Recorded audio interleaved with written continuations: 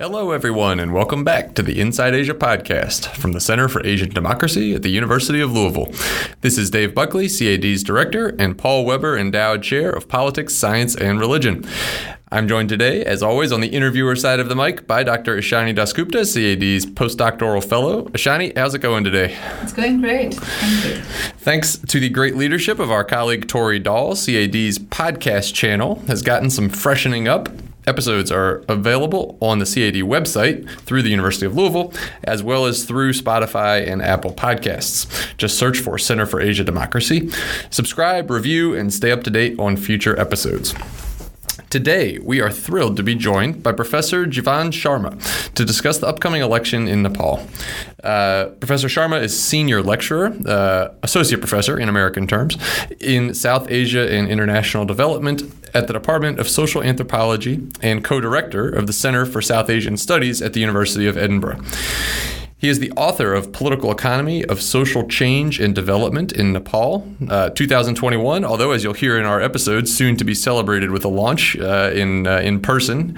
And also earlier, the author of Crossing the Border to India, Youth, Migration, and Masculinities in Nepal. He's currently working on a third project on precarity of low-income migrants in and from South Asia.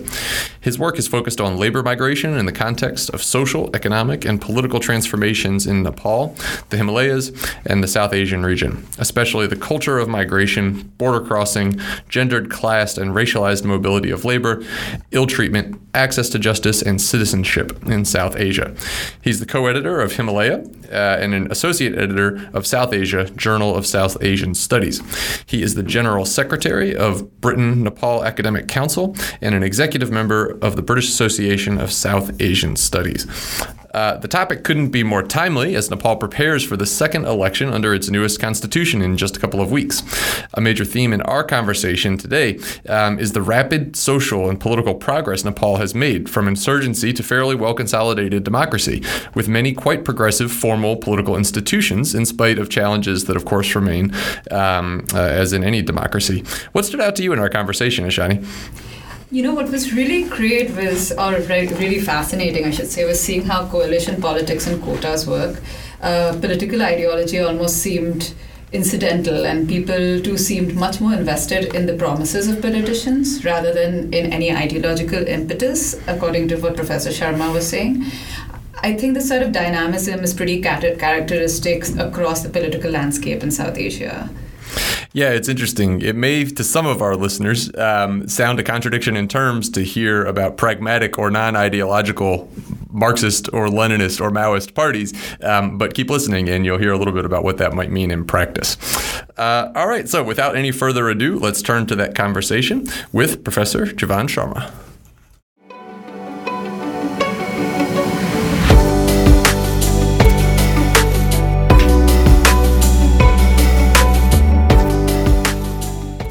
All right, great. Well, we are here again today with Professor Jivan Sharma. Thanks again for being here. We're so glad that you could make the time to be with us. Thank you. Great to be here. And before we jump to all of the important substance today about Nepali politics, we do also know that congratulations are in order. Your book is not exactly fresh off the presses, but it will be freshly launched again tomorrow. So we thank you for taking the time to join us, and we can raise a virtual glass to you here on the podcast today. Just to start us off, I wanted to ask a larger overview question. What has been the trajectory of Nepal's polity from a monarchy to a democracy? How has it developed, and what is the status of the polity now? Would you characterize it as a healthy democracy?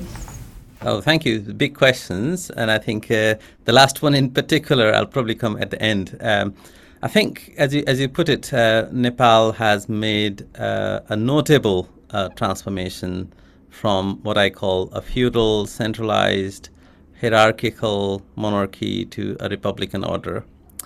And, we often use the term, from monarchy to republic, from centralized to federal, from Hindu to secular, remarkable by any standard within what we call a relatively very short period of time. So time just feels like really, really short. What probably took hundreds of years in the Western sort of context is witnessed in a couple of decades in Nepal, less than that.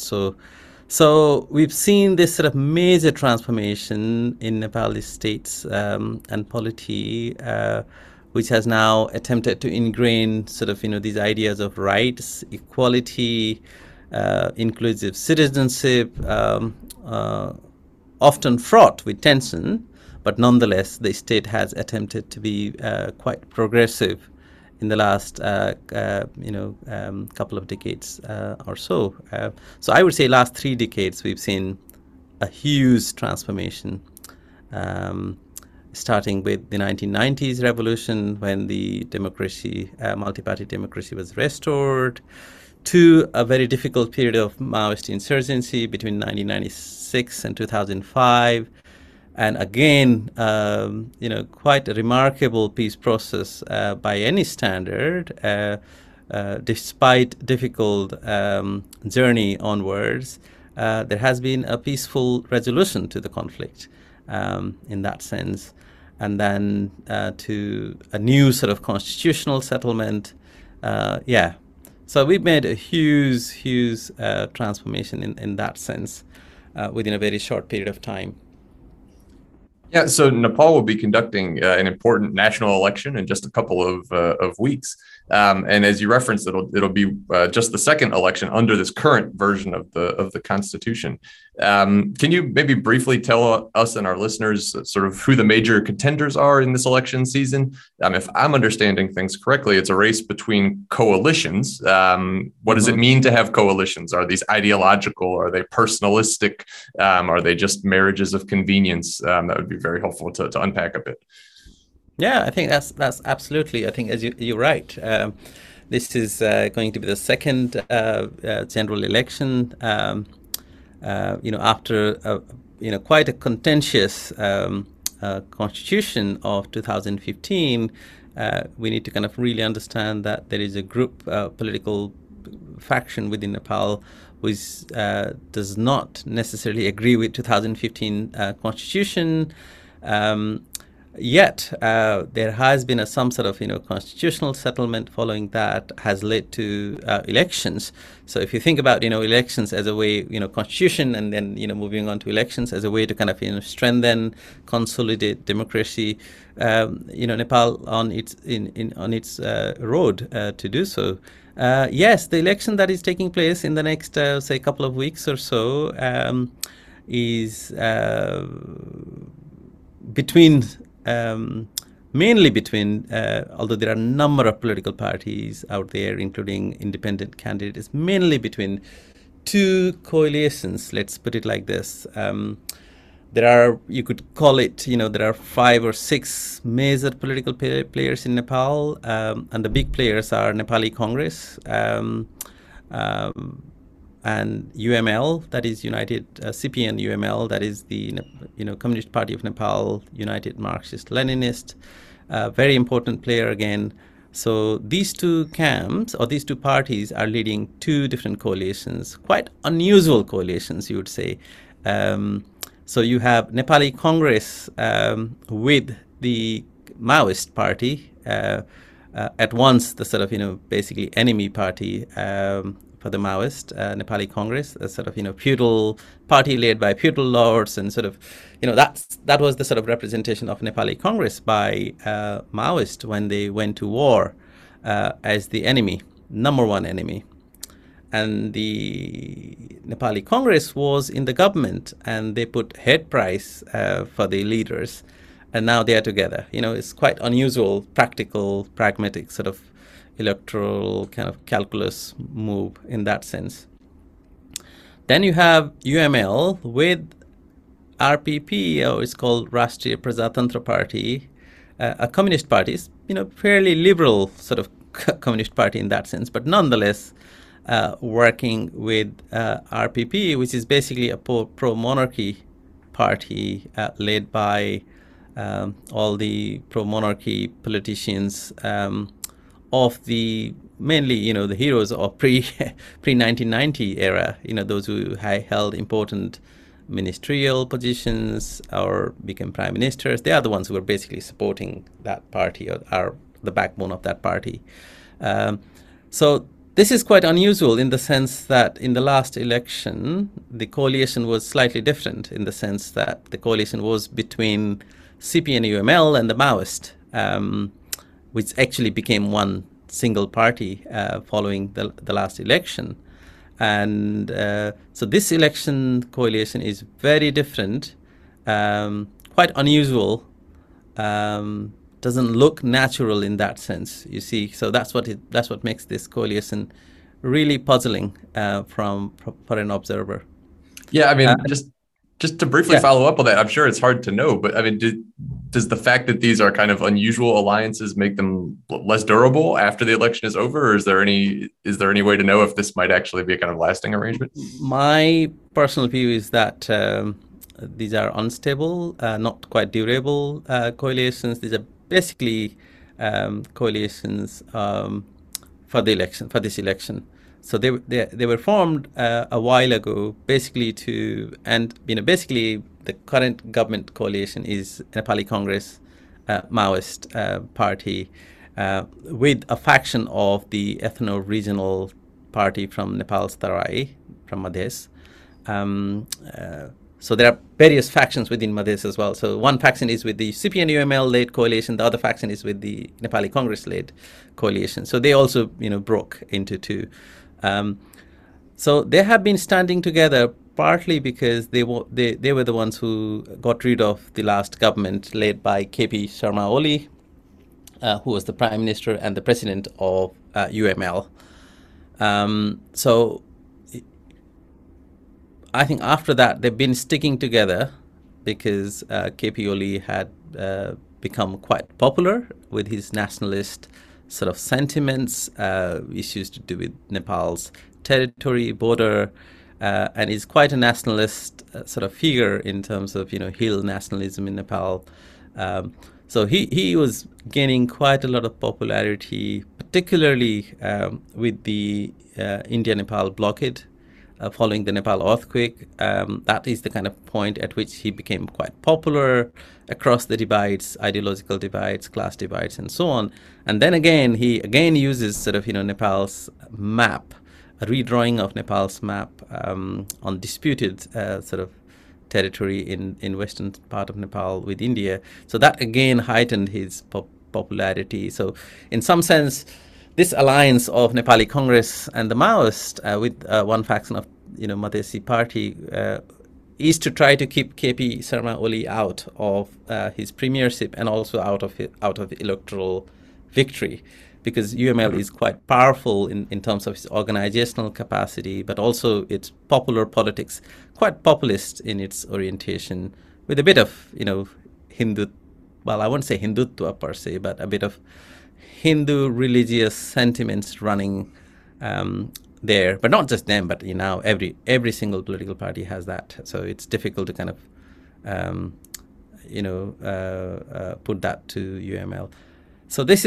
So to answer your question, coming back to answer your question, unlikely to sustain. And I think because we saw UML and Maoist party together previously, it is possible that following the election, UML and Maoist party may get back together, because this is what many observers in the West in particular argued that was that was the kind of creation of China, that China wanted to see one unified communist party in Nepal, and it had been that, and then they became two, and quite looked in quite opposite sort of direction in that sense, right?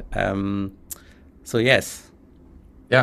Yeah. So we'll get back to the Hindu nationalism point too in just a second. But just to sort of real quick before we turn to that, there's a lot of talk across South Asia these days about, and more broadly, honestly, obviously, including here on these shores, about questions about the quality of democratic governance, democratic backsliding, electoral institutions kind of not holding up very well. Do we see any symptoms of that in Nepal in this election cycle? Are there sort of salient issues that are sort of tied to the health or quality of democratic institutions that have been sort of prominent in campaigns for these coalitions? I think that's a really important question. I think I won't say backsliding. I think we've seen. I've always argued that Nepal has been through such an intense process of state restructuring and political transition. I think what we are witnessing in Nepal is nothing abnormal in that sense. It's a race. That one, that the country has undertaken, or different political players have undertaken within a very short period of time, and there are these, symptoms that you would see that sometimes may seem like, are we sort of backsliding, or is it about deteriorating quality of Nepal's democracy?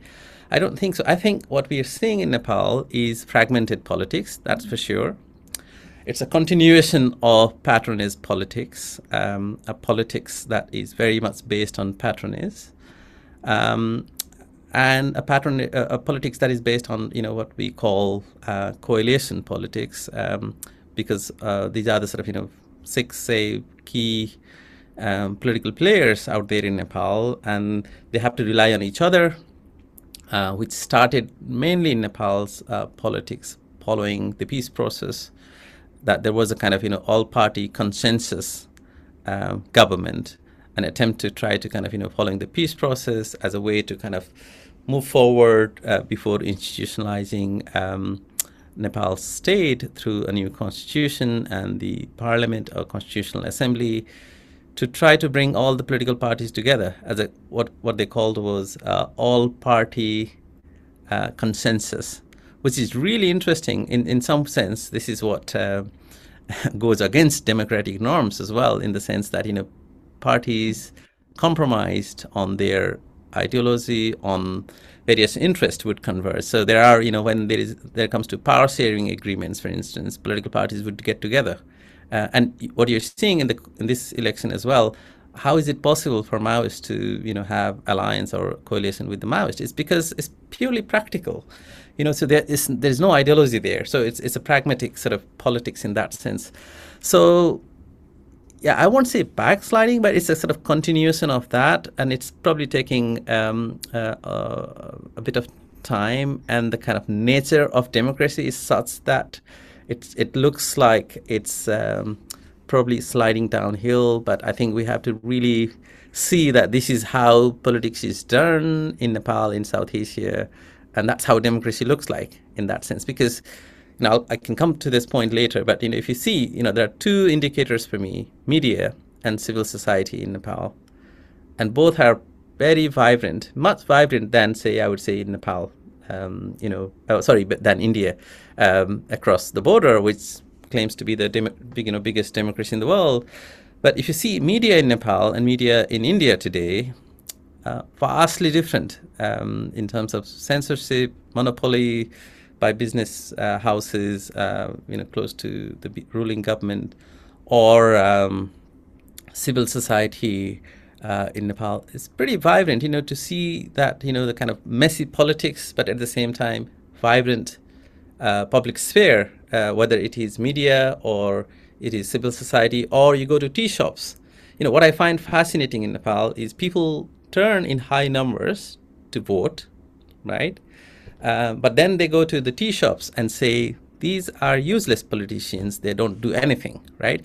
They are also quite critical of politicians, but they would go and vote for them, and they would happily elect them, and they would happily, sort of change the government. Something you would notice in Nepal's polity, that every other election, they have not voted for the ruling party. So they have voted for the opposite one. So in the sense that, you always, that's the kind of, some sort of, in procedural terms, some sort of functioning democracy that you can see. So people would criticize politicians and then go and vote for them. And they would also go and take, whatever little amount of money sometimes, or take food in exchange for votes. They would happily do that. Or they would go to politicians if we need to get some documents done. And they would criticize politicians for being corrupt and, for not looking after. Yet, they are the ones who... So this is the sort of, the messiness of patronage politics that we see in South Asia, but particularly in Nepal. So I wouldn't say it's sort of backsliding in that sense, although we have seen a bit of, as I indicated earlier, in KP Sharma Oli's politics, a kind of populism playing out, nationalism, kind of nationalistic sentiments, like in the US, what we saw with Trump, or what we saw in Britain, for instance, or in other parts of the world, in India, elsewhere, Turkey. So that personality-driven populist kind of politics is seen, but I don't think that has distracted Nepal from the path of democratic polity in everyday life. That's really interesting. I want to go back to, since we are talking about people, I want to ask you about the importance of religious ideology, because one of the ways in which democratic institutions in India or in a lot of the South Asian countries have been compromised is through this sort of marriage between religion and nationalism. So Nepal's political history has seen a complicated interplay between Hindu nationalism and communism. Can you first talk a bit about how Hindu nationalism factors into Nepal's politics, and has it featured prominently in this particular election campaign? That's a really interesting question. I think I would answer this in two parts. One is going back in history, going beyond the sort of southern neighbor sort of politics in India, in terms of Hindutva. That's where we hear a lot about Hindutva and so on. Nepal was a Hindu state. It was the only Hindu state in the world until 2005. So after the peace process, when a new constitution was written, Constitutional Assembly, the first meeting of the kind of reinstated parliament, and the Constitutional Assembly basically got rid of Nepal as the only Hindu kingdom, which is very much attached to monarchy, right? So it was the king as the kind of religious leader, as Vishnu, as the god, who basically, that's how Nepal's Hindu state was sort of maintained.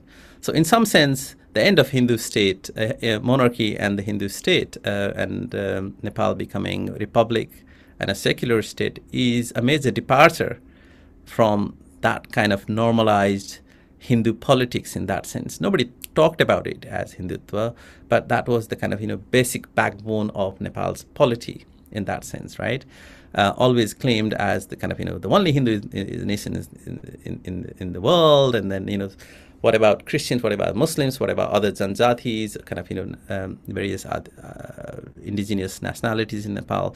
That question was asked, but only in the recent sort of decade, in that sense. So the kind of Hindutva politics that we see in Nepal, and how it sort of works with, say, the prominence of communist parties in Nepal. And this is really interesting in the sense that if you put all the communist parties together in Nepal, they will be the majority. They may sometimes have enough two-third majority to basically change the constitution and do whatever they like. But the interesting fact about communist parties, as we know, is they can't stay together. They're always factions, has been throughout.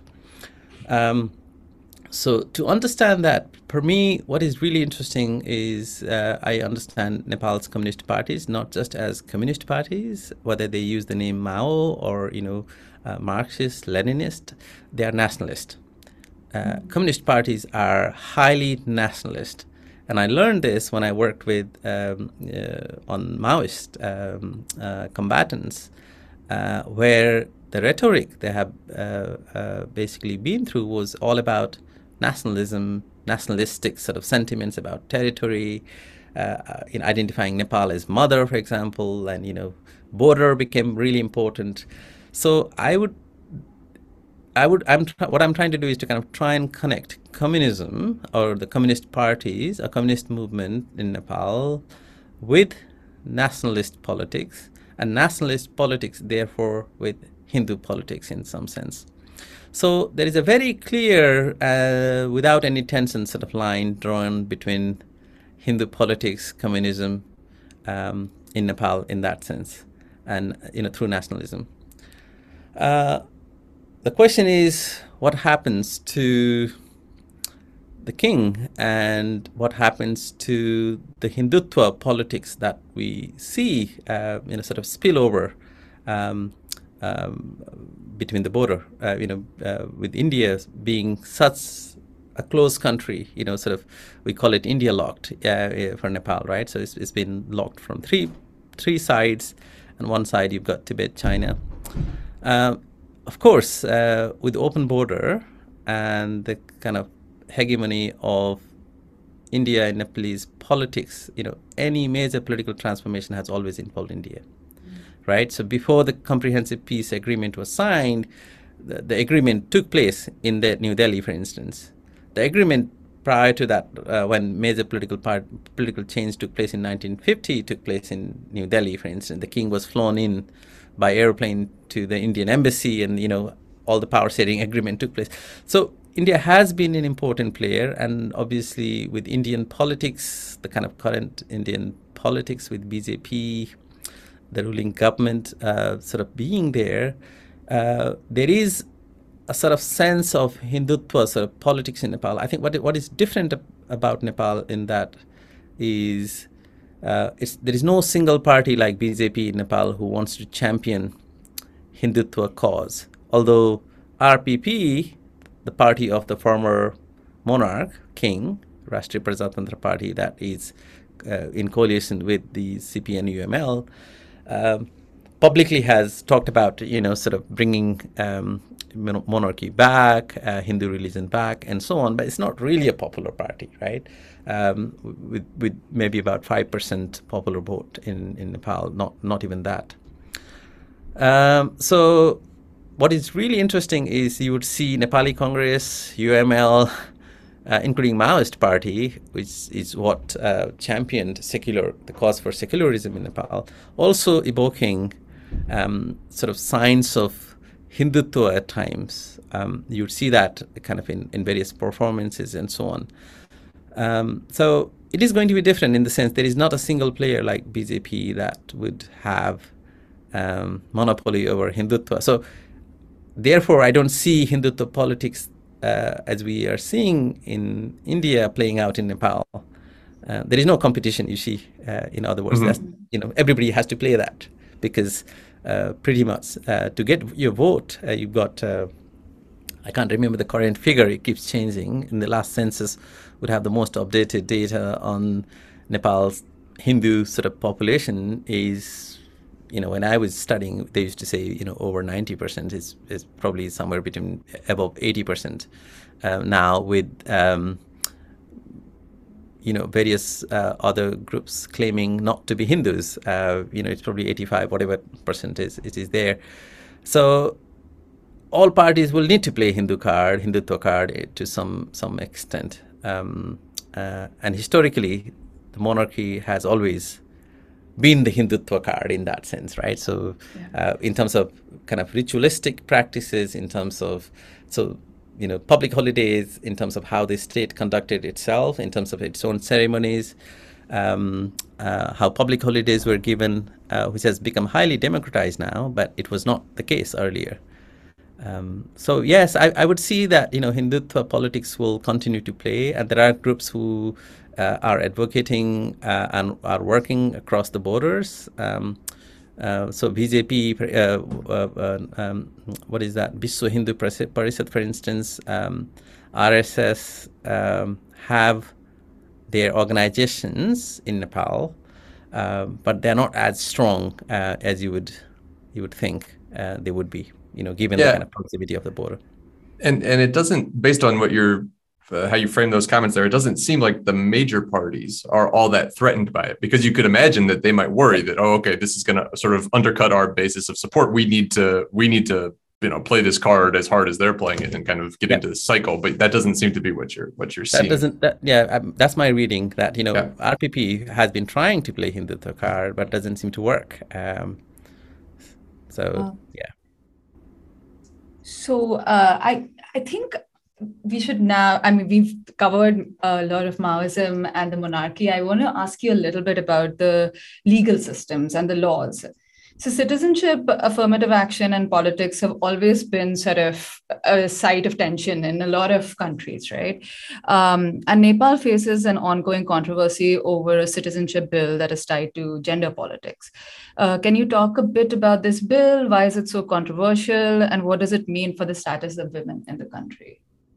That's a fascinating question. I'm probably not the expert on this, but I think I can give you a kind of an overview of where things stand and what is the controversy about. So basically, the citizenship bill has become quite controversial in Nepal partly because of you could call it sort of Nepali nationalism in that sense. Obviously, there is a kind of historical sentiment, a small state sort of surrounded by, on three sides by India, China. There is a kind of, although Nepal is not necessarily a small state, if you think about overall the world, because it is between these giants, it always has a psychological effect as a small state in that sense, right? So the provision that we had in the citizenship bill was, say, if a Nepali man marries a foreign, say, woman, and you have a child, and so it's fairly straightforward, easy to get citizenship. Whereas if it is the other way, if it is a Nepali woman with a foreign man in that sense, it would get tricky. The last bill that it had, the provision was that you had to declare the status of nationality or say not identified, for example, to apply for citizenship and face sort of legal consequences if that came out to be untrue. So in some sense, and this is just the kind of one example, right? So historically, in Nepal, I think to go back, where the origin of this citizenship controversy comes in Nepal, mainly because of Nepal's particular geopolitical location. So you have Nepal's Tarai, the land that sort of, in the adjoining areas with India in the southern plains, right? Where people for a long time have been marrying across the border for a very, very long time. Even before you could imagine political boundaries were drawn. So King Mahendra, in 1950s, the one who took over in 1960 after a 10-year-long sort of brief experimentation with multi-party democracy between 1950 and 1960. So he had a particular idea of Nepali nationalism and hill nationalism, and always saw that cross-border marriage, cross-border mobility as a threat to Nepal's sort of integrity in that sense. So he tried to, at one point, try to kind of put forward various forms of, Nepal has, you probably are aware of it. Nepal has a documentation system called a citizenship card, which is not passport, which is not Aadhaar card, which is not electoral card. It is called Nagrikta, which is a citizenship card, and it is written in Nepali language. It is the most authentic document you'll have in Nepal. Passport is not even seen as authentic as that citizenship card, okay? So you have to really go back to this politics of issuance of citizenship card.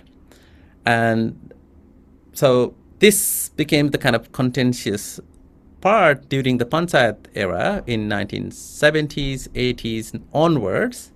So large number of people in Nepal's Tarai have been without citizenship because they have married across, but also they are poor, they don't necessarily have documents and so on. And you're always seen with suspicion that, it could be that, all the Indians will come and, marry in Nepal and someday they will take over. That's the kind of psychology that the hill nationalism that's been made to work. And parties like RPP would champion this cause, right? So you would have these sort of ideas. So citizenship has always been contentious. It has been made much more easier for a man marrying a woman from outside to have the citizenship much more easily for the women than, say, for the man, because this is kind of gender politics playing in, right? So it's okay to kind of bring in. So it's a kind of threat with some sort of masculine sort of threat as well, of a foreign man getting a Nepali citizenship is always seen as a threat, as opposed to bringing a woman from outside and making her Nepali in that sense.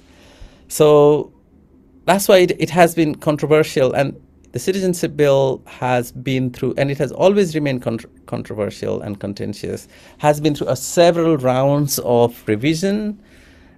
Even the last round, where the point where we are at is a point of contention where the president, who happens to be former politician of UML, when Congress Party and Maoist Party in the current governing coalition attempted to put forward the citizenship bill, they basically passed the bill through the parliament, both the houses of the parliament. It went to the president, so the president blocked it. So you have a situation, coming back to the derailment of democracy.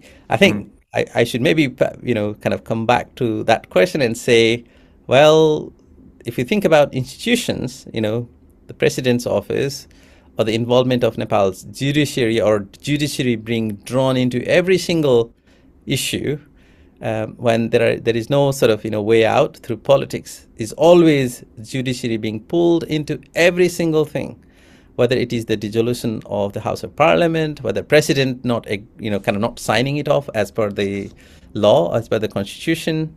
So there is a kind of power tussle, right? So you've got, institutionally, yes, there has been challenge throughout this period. But coming back to the question on citizenship, yes, a large number of people remain,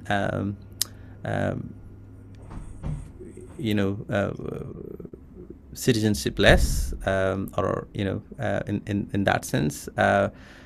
And the process has continued with no clear sort of resolution in that sense. And I think activists have been fighting, okay, we can understand, there are two issues, right? So one is about sort of issues that Madhesi politicians or Madhesi public are most sort of vested in. It's about their own citizenship regardless of gender. Of course, gender is an issue. Then you have the kind of citizenship for women in general, because of discriminatory provision in the legislation, but also in the bill, in the latest bill as well, which is supposed to be much more progressive in that sense. So there are two sets of questions. One is, how long should one need to wait to get citizenship, Nepali citizenship, right? So every country has its own regulation. You have to stay for 7 years or 10 years or 15 years or whatever. So that has also impacted a large number of people who marry across the border, or otherwise. But the other question is discriminatory provision. Why is it possible for women, men marrying women to get citizenship next day, but for a woman having to prove certain things or having to wait for 5 years, 3 years, and so on? So that's the sort of point of contention.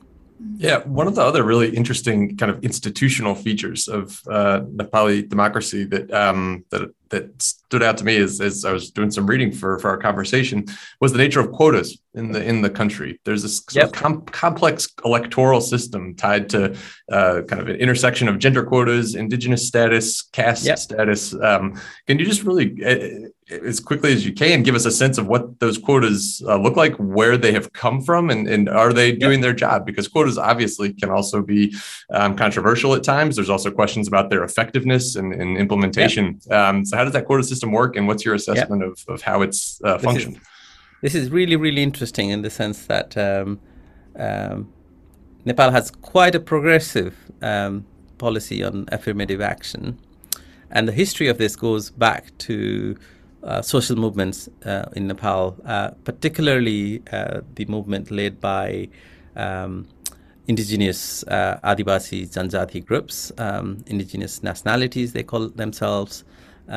So there is a federation of indigenous nationalities called NEFIN, And it's a social movement that has been fighting,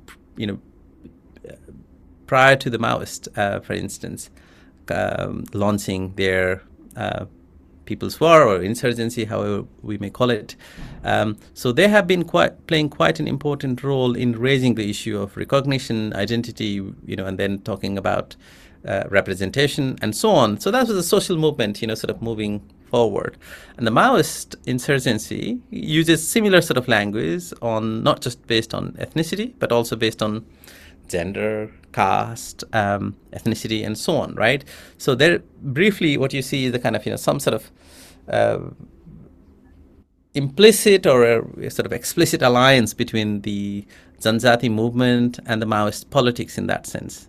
So Maoists quickly, from a class-based movement, they changed their tactic. They also used the Janjati card, for example, or regional ethnic sort of card, to ask for rights, and also as a way to kind of put forward idea of rights would therefore mean recognition, representation, and therefore kind of the idea being quota system, right? So quota system, kind of formally it came in Nepal after the peace process, after the kind of peace settlement, as a form of settlement of the conflict, that recognition that conflict was due to unaddressed grievances of various marginalized groups.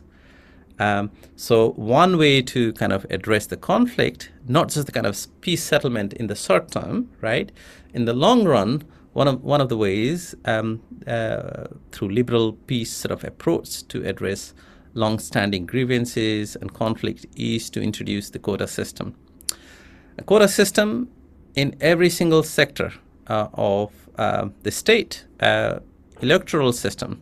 So political parties will have quota system in the sense that there are two electoral system. I'm sure you're aware of it. You've got the kind of what they call FTTP. I think it's called the kind of the kind of usual politics. The winner takes all. Yeah. Mm-hmm. Yeah, and then you have the PR system. It's called the proportionate representation system, right?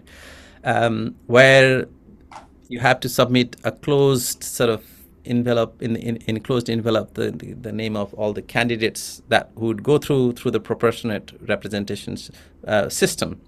And once the votes are counted, so basically to make the point, one is that electoral system has quota.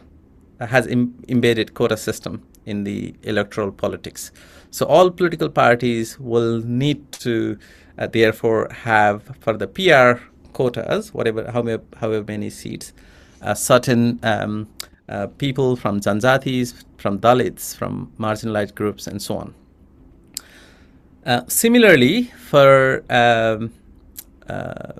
civil service jobs, you'll have quota, right? So you'll have quota for that as well.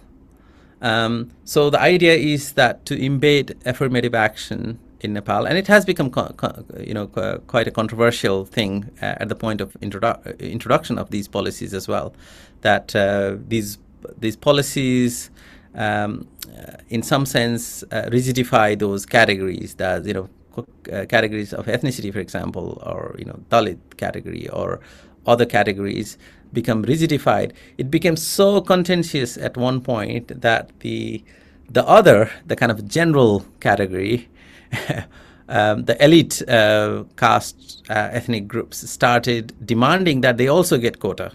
So in Nepal is one country where you'll find quota system for everyone. So the quota system does not really have any meaning. So there is khas Arya quota. That is basically all the other dominant groups also have quota, because they felt excluded from the quota system in that sense. So someone should tell American politics. I think there could be an American audience for that kind of. For that. So you'll have a very, very interesting sort of, you have a very interesting sort of system through which you have quota system defining everything now in Nepal's politics and state. And there are, I need to kind of look at the numbers. I don't have them right in front of me. Actually, my book also talks about it, promoting my book in between there. Absolutely. So I discuss quite extensively in the book on quota system and the sort of debates around it, including the kind of facts and figures on quota system, which obviously keeps changing with every election. Yeah. Yeah, maybe we can just very briefly, we've talked a little bit about the neighborhood that Nepal is in already. It's obviously sandwiched between two world powers, both population-wise, economically, to an extent militarily. Is the regional relationship between India and China sort of on the ballot in this election? Is it politically salient right now? And if so, how? That's an interesting question. I think not much, I would say. This particular election is what we call low-profile election in that sense, because there are two high-profile elections we've seen in Nepal. One after the revolution of 1990, because that was the first time the election was taking place. These political parties were, contesting election, and there was a kind of election as the sort of age-defining election, because this is for the first time in a generation political parties were contesting election, because prior to that there was partyless monarchy-led panchayat system. And then after the peace process, the election of 2008, the election for Constitutional Assembly, was also quite age-defining election. And you would see that quite in a celebratory sort of mode in Nepal's public sphere, because this was about, peace process. This was about settlement of, peace process conflict. People were fed up with conflict. People wanted to kind of, things to move forward and so on. Other elections, as we see today, this particular election does not have that feel, because it's one of the usual sort of, normal type of election in that sense. But nonetheless, elections are really important events. Particularly, this election may be important for India and China for one reason, particularly for China, going back to the kind of coalition politics that we spoke about at the very beginning. So you have UML and Maoist not together, but in separate coalitions, right? And China, and they were together in the last election, and they even became one single party, right? And there is a lot of reporting, and I would kind of agree with that China probably, it's not clear whether China actively tried to bring them together, but China would definitely, want to see communist parties together.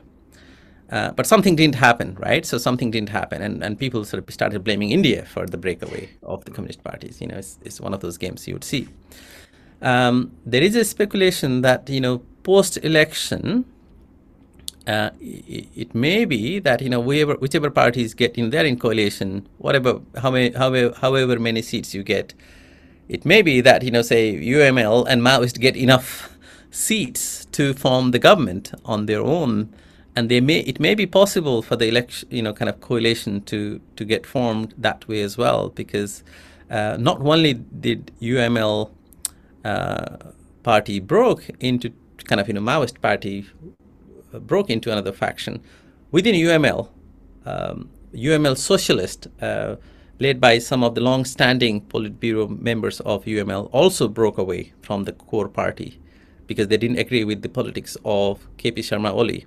So it's not just that the Maoist party became a separate party, but also another faction of UML party also became a separate party, which is in the coalition government now, because they basically wanted to get rid of KP Sharma Oli as the prime minister, wanted to basically keep him out of electoral politics in that sense, if they could. So what is really interesting is whether, if these three parties, which were once one single party, Communist Party of Nepal, for a brief period between 1819, I think, or 18 to 20 or 21, they might come back together, and I think that is where the significance is for China. I think China would like to see them together.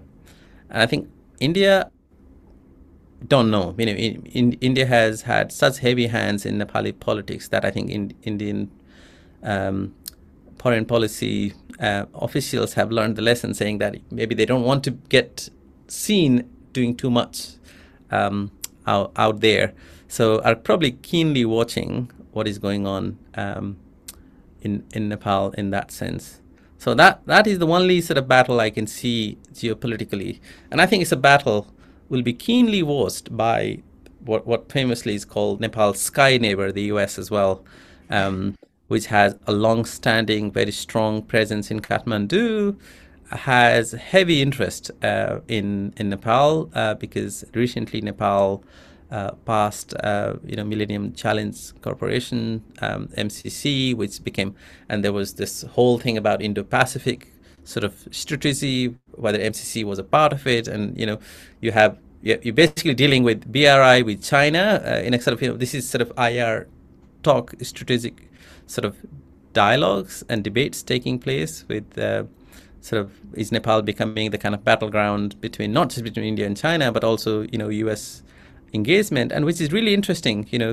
For a long time, it was not just about India and China and US siding with India. It was also to try to keep India wanted to keep US away and has been always, because with the USSR sort of coalition in 1950s 60s with India, it always saw US with suspicion as a threat. And you saw that during the Nepal's peace process when UN wanted to basically mediate Nepal's peace process. India did not want Western presence in Nepal. And India has its own sensitivity around Kashmir. It doesn't want to kind of have the third party engaged there. So it is really interesting to see how the Nepal's peace process was managed by UN presence. There was UN presence, but it was only for monitoring purpose. It was not actually mediating the peace process. So that's also quite interesting. So you have these players, and of course the election result will have bearing on, I would say, on these three key players. And when I say the third, sky neighbor, US, but also including UK has a huge stake with a large number of former Gorkhas and outstanding demands on pension and compensation and so on. So yes, I think it will have some repercussion, but one explicit one would be the Communist parties, whether they come together. And it is likely they will if they have sufficient number.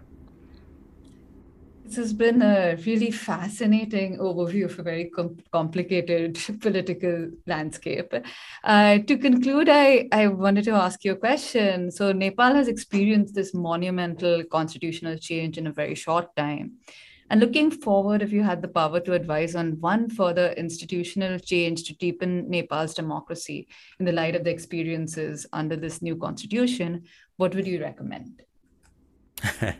It's a tough question, difficult. I'm not used to giving prescriptions, but I think one thing is, as I indicated earlier, I think institutions have not really been a problem, although we have seen the kind of institutions drawn into some challenges, whether it's the president's office or the judiciary being drawn again and again for the battle that is between political parties, for instance.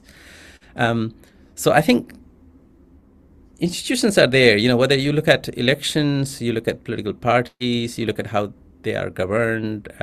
Of course, there are issues there, but institutions are there, but they're, fairly toothless, because institutions, when we think about institutions, I'm not, by discipline, I'm not trained as political scientist, but I do have deep interest in institutions. And I think what seems to work in Nepal is, you have a set of formal institutions, right?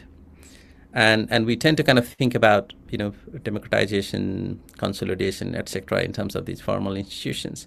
But what seems to actually work is not that. It's the informal institutions, it's the kind of patronage politics that actually makes the formal work or appear to work in that sense, right?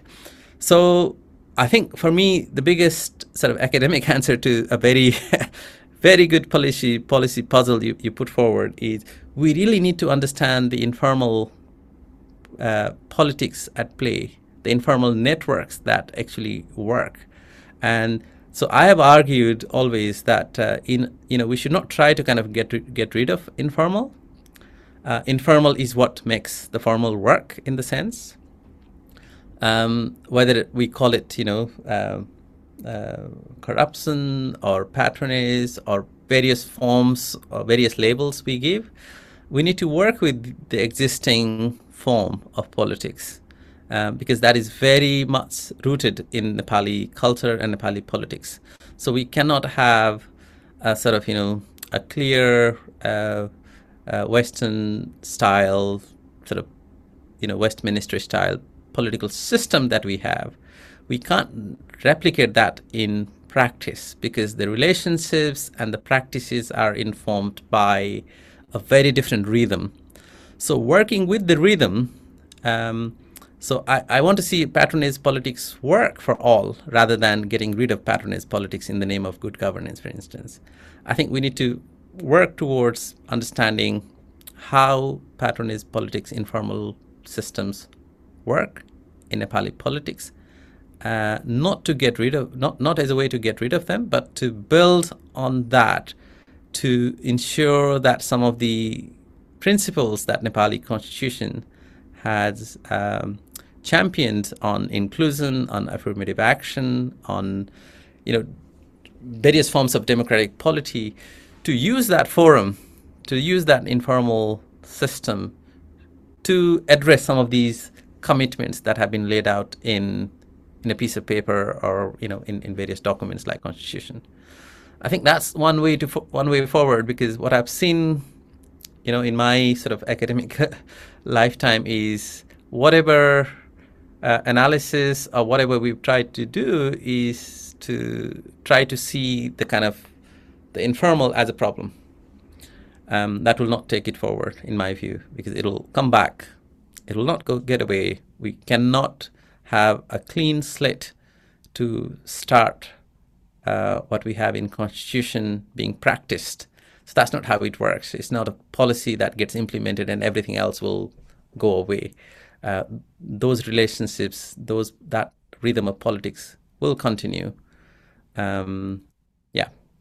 Yeah, well, thank you so much, Professor Javan Sharma, because now as we get the formal institutional results from the elections in the coming weeks, we'll have an understanding of those informal social bases of democracy and inclusion, which are so important to the consolidation of democracy in Nepal and farther afield. So thank you so much for sharing with us today. And for those listening, look out both on our social media and websites of the Center for Asian Democracy at the University of Louisville for a research briefing coming from one of our undergraduate fellows on the upcoming election, as well as materials related to democracy across the region. So thanks again, Professor. Have a good rest of the day and good luck with the book launch tomorrow. Thank you so much, both of you, for an interesting set of questions. Really enjoyed having an exchange like this. Made me think. Yes. Thank you.